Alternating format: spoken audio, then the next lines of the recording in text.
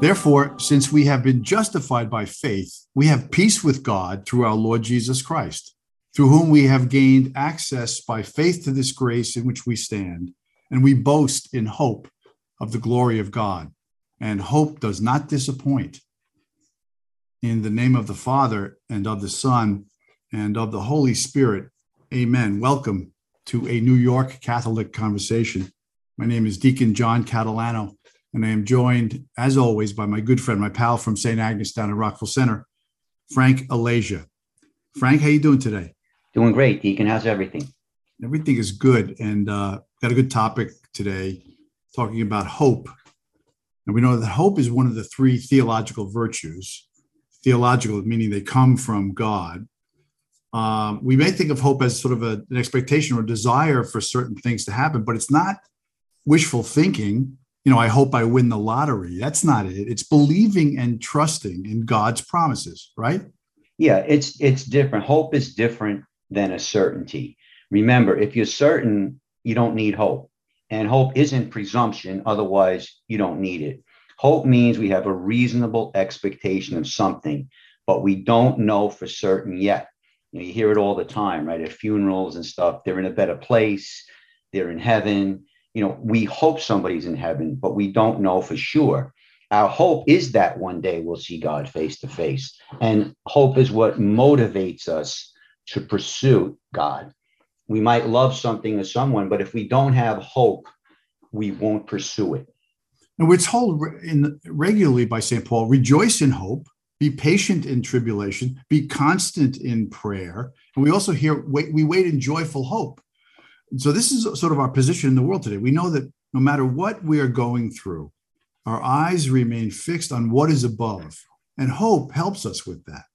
Yeah, God always helps us in our pursuit. He gives us the church. He assures us that the gates of hell won't prevail against it and that the church will remain intact until the end of time.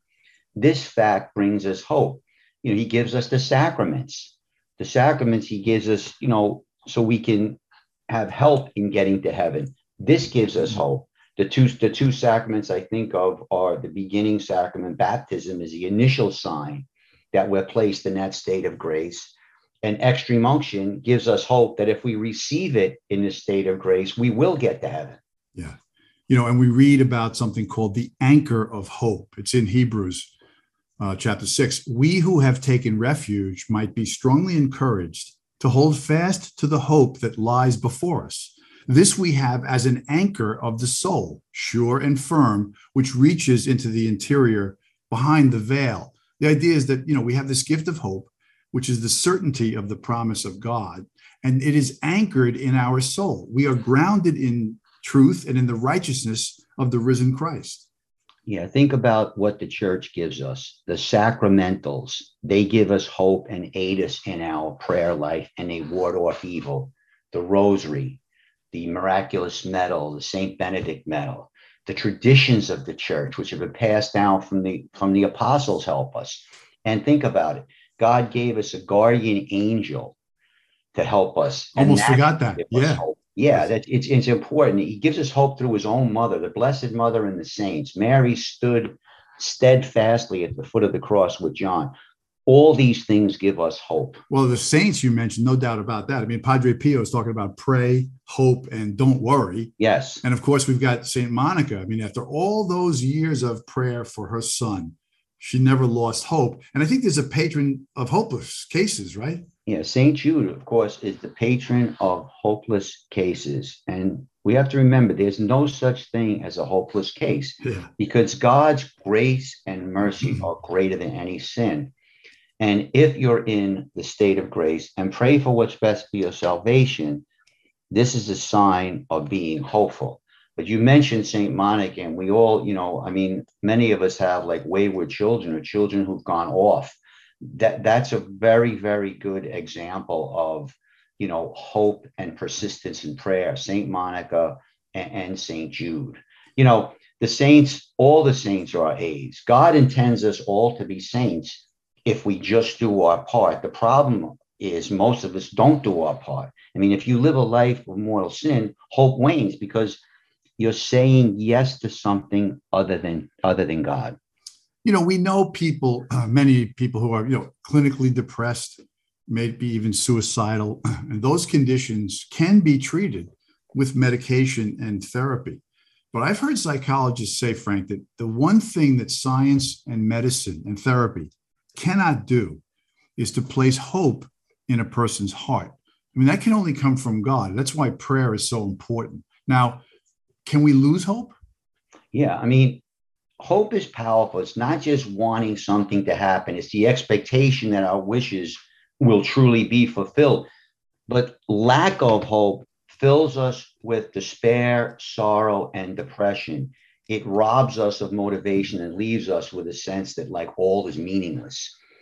Having hope, on the other hand, gives us purpose, satisfaction, and comfort. And I think you mentioned, psychiatric help and all that, and that's great. But remember, confession is so important. So many people have been helped by going to confession and getting all that stuff off their chest. Well, I think it's true that we our faith can sometimes be shaken and sometimes our hope challenged, but these are gifts that come from God. We have to hold fast to them and take good care of them. Yeah. I mean, hope brings joy, despair brings misery. If you're unhappy or miserable, you really have to stop and take a look at the way you're living your life. And I think C.S. Lewis says it best when he says, you can't go back and change the past, but you can start where you are and change the endings. The saints didn't all start well. They all finished well. Well, we got to pray for all those folks out there who may be threatened or challenged to lose their hope. So praise Right. God that this virtue will always remain in their hearts forever. I agree. Perfect, Deacon. All right, Frank, thanks so much for this. Folks, don't forget to like us or follow us. And how about sending us an email at anycatholicconversation@gmail.com. That's anycatholicconversation@gmail.com. Frank, I love you a lot. I'll talk to you next time, okay? Thanks, Deacon. God bless.